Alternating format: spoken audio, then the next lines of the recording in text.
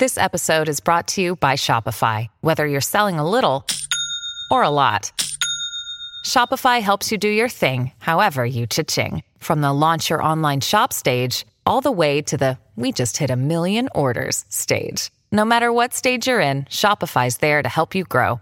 Sign up for a $1 per month trial period at shopify.com/special offer, all lowercase. That's shopify.com/special offer. This is Tom Fox. I'm the Compliance Evangelist, and I'd like to welcome you to this episode of 1 Month to Operationalizing Your Compliance Program. I'm proud to have as my sponsor for the month of March, Oversight Systems. With the recently released Department of Justice Evaluation of Corporate Compliance Programs, it has become mandatory that companies operationalize their compliance program. Oversight's automated transaction monitoring solution, Insights on Demand for FCPA, provides a centralized transaction monitoring system that automatically identifies risky activity and facilitates efficient resolution of any issues. The analytics look for behaviors or patterns of compliance risk across expense reports, transaction in T&E, invoices and payments in AP, and further operationalizes your compliance program.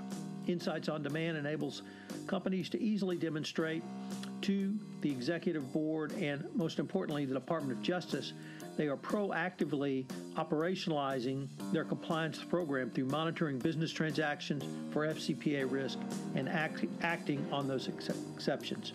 A continuous monitoring program, such as oversights, can be an important component of operationalizing your compliance program, as it addresses the DOJ's guidelines for compliance monitoring, communication with employees, compliance evidence, and audit trails.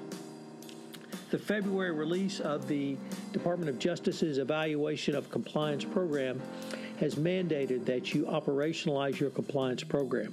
Through this 1-month series, I will provide you specific steps by which you can operationalize your compliance program.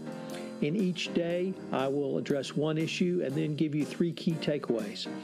By the end of the month, you should have some significant steps that you can take to operationalize your compliance program. This is Tom Fox. Thank you very much for listening to this episode of 1 Month to Operationalizing Your Compliance Program. Day 17, Operationalizing Compliance Through a Business Rationale.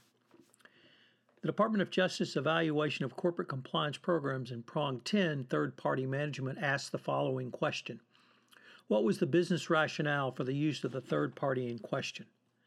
That question should form one of the most basic tools to operationalize your compliance program and also should form the basis of your third-party risk management process. It is common sense that you would have a business rationale to hire or utilize a third party. If that third party is in your sales chain of your international business organization, it is important to understand why you need to have a particular third party representing your company. The concept enshrined in the FCPA guidance and brought forward in the evaluation says companies should have an understanding of the business rationale for including third party in the transaction. Among other things, the company should understand the role of and need for the third party and ensure that compliance terms specifically describe the services to be performed. Interestingly, the Internal Revenue Service also considers a business rationale to be an important part of any best practices compliance program.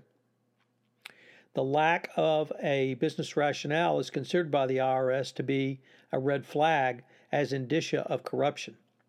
So when you have the Department of Justice, Securities and Exchange Commission all noting the importance of a business rationale, it is clear that this is something important for your compliance program, but I would also advocate that it more operationalizes your compliance program. Because the business rationale provides your company the opportunity to help drive compliance into the fabric of your everyday business operations. This is done by requiring the employee who prepares the business rationale to be the business sponsor of that third party. The business sponsor can provide the most direct means of communication to the third party and can be a point of contact for compliance issues. Tyco International takes this approach in its 7-step process for third-party qualifications. Tyco breaks the first step into 2 parts, which include, number 1, a business sponsor, where you identify a business sponsor or primary contact for the third party within your company. This requires not only business unit buy-in, but business unit accountability for the business relationship and puts the onus on each stakeholder to more fully operationalize this portion of your compliance program. The second part is the business rationale, which a business sponsor should articulate a commercial reason to initiate or continue work with a third party. You need to determine how this third party will fit into the company's value chain and whether they will become a strategic partner or if they will only be involved in a one-off transaction. So what information should go into the business rationale? At the most basic level, you should craft a document which works both for you as the compliance practitioner and the business folks in the business unit of your company. There are some basic concepts which include the following. You need to name the business sponsor and provide contact information for both the business sponsor and the proposed third party. You need to inquire into how the business sponsor came to know about the third party, because it is a red flag for a customer or government representative to point you towards a specific third party. You should inquire into what services the third party will perform for your company, the length of time, and the compensation rate for that party. You will also need an explanation of why this specific third party should be used as opposed to an existing or other third party. Finally, all of this information needs to be written down and then signed by the business sponsor. Another way to think about this issue is by considering the competence of foreign business partners to provide services to your organization. Such considerations would include a review of the qualifications of the candidate for subject matter expertise, the resources to perform the services for which they are being considered, and identifying the representative's expected activities for your company. More detailed inquiries could include the relevant business unit which desires to obtain the services of the foreign business partner to provide you with a business rationale, including the current opportunities in the geographic territory, how the candidate was identified, and why no current existing third-party relationships can provide the requested services.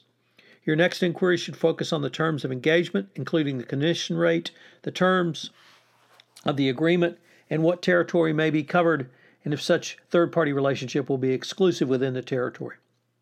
Remember, the purpose of the business rationale is to document the satisfactoriness of the business case to retain a third party. The business rationale should be included in the compliance review file assembled on every third party at the time of the initial certification and again when the third-party relationship is renewed. As explained by the ongoing and oft-quoted Tom Fox mantra for compliance, this means document, document, document. So what are the three key takeaways for today? Number one, you should always have a business reason for using a third party, which is articulated by the business unit, not by the compliance function. This provides two important operationalization components of your compliance program. Number one, why are you entering into a contract with this third party? What can they do for you that somebody else can't do better or hasn't done better or is not even currently doing better? Second, you force the business unit to take ownership of that third party. This is truly pushing compliance down into the fabric of your organization. Number two, a business sponsor is the key relationship going forward in operationalizing your compliance program through the life of the third-party relationship with your company. It is your business sponsor who is going to meet with the third party, who will communicate compliance to your third party, who may be involved in training of compliance on your compliance program to the third party. In short, your business sponsor is your on-the-ground eyes and ears and contact for information both upstream and downstream with a third party. Number three, and I cannot say it enough, always document this relationship. Document the business justification. Document why you're going to use this person. What's the business case for using this person? This is Tom Fox. Thank you very much for joining me on day 17 in 1 month to operationalizing your compliance program, and I hope you'll join me tomorrow for day 18. This is Tom Fox, and I'd like to thank you very much for listening to today's episode of How to Operationalize Your Compliance Program. If you have any questions, you can reach out to me at tfox@tfoxlaw.com. If you've listened to this podcast via iTunes, I would greatly appreciate it if you would rate us. It would help in our rankings and help get the word out about how to learn about operationalizing your compliance program in 1 month. This is Tom Fox. Thank you very much for listening, and I hope you will join me tomorrow.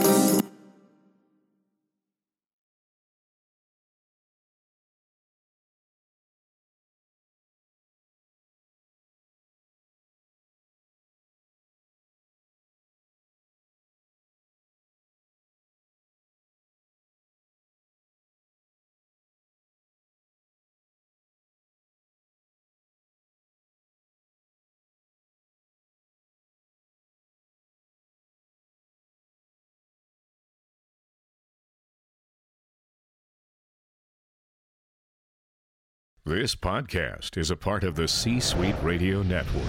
For more top business podcasts, visit c-suiteradio.com.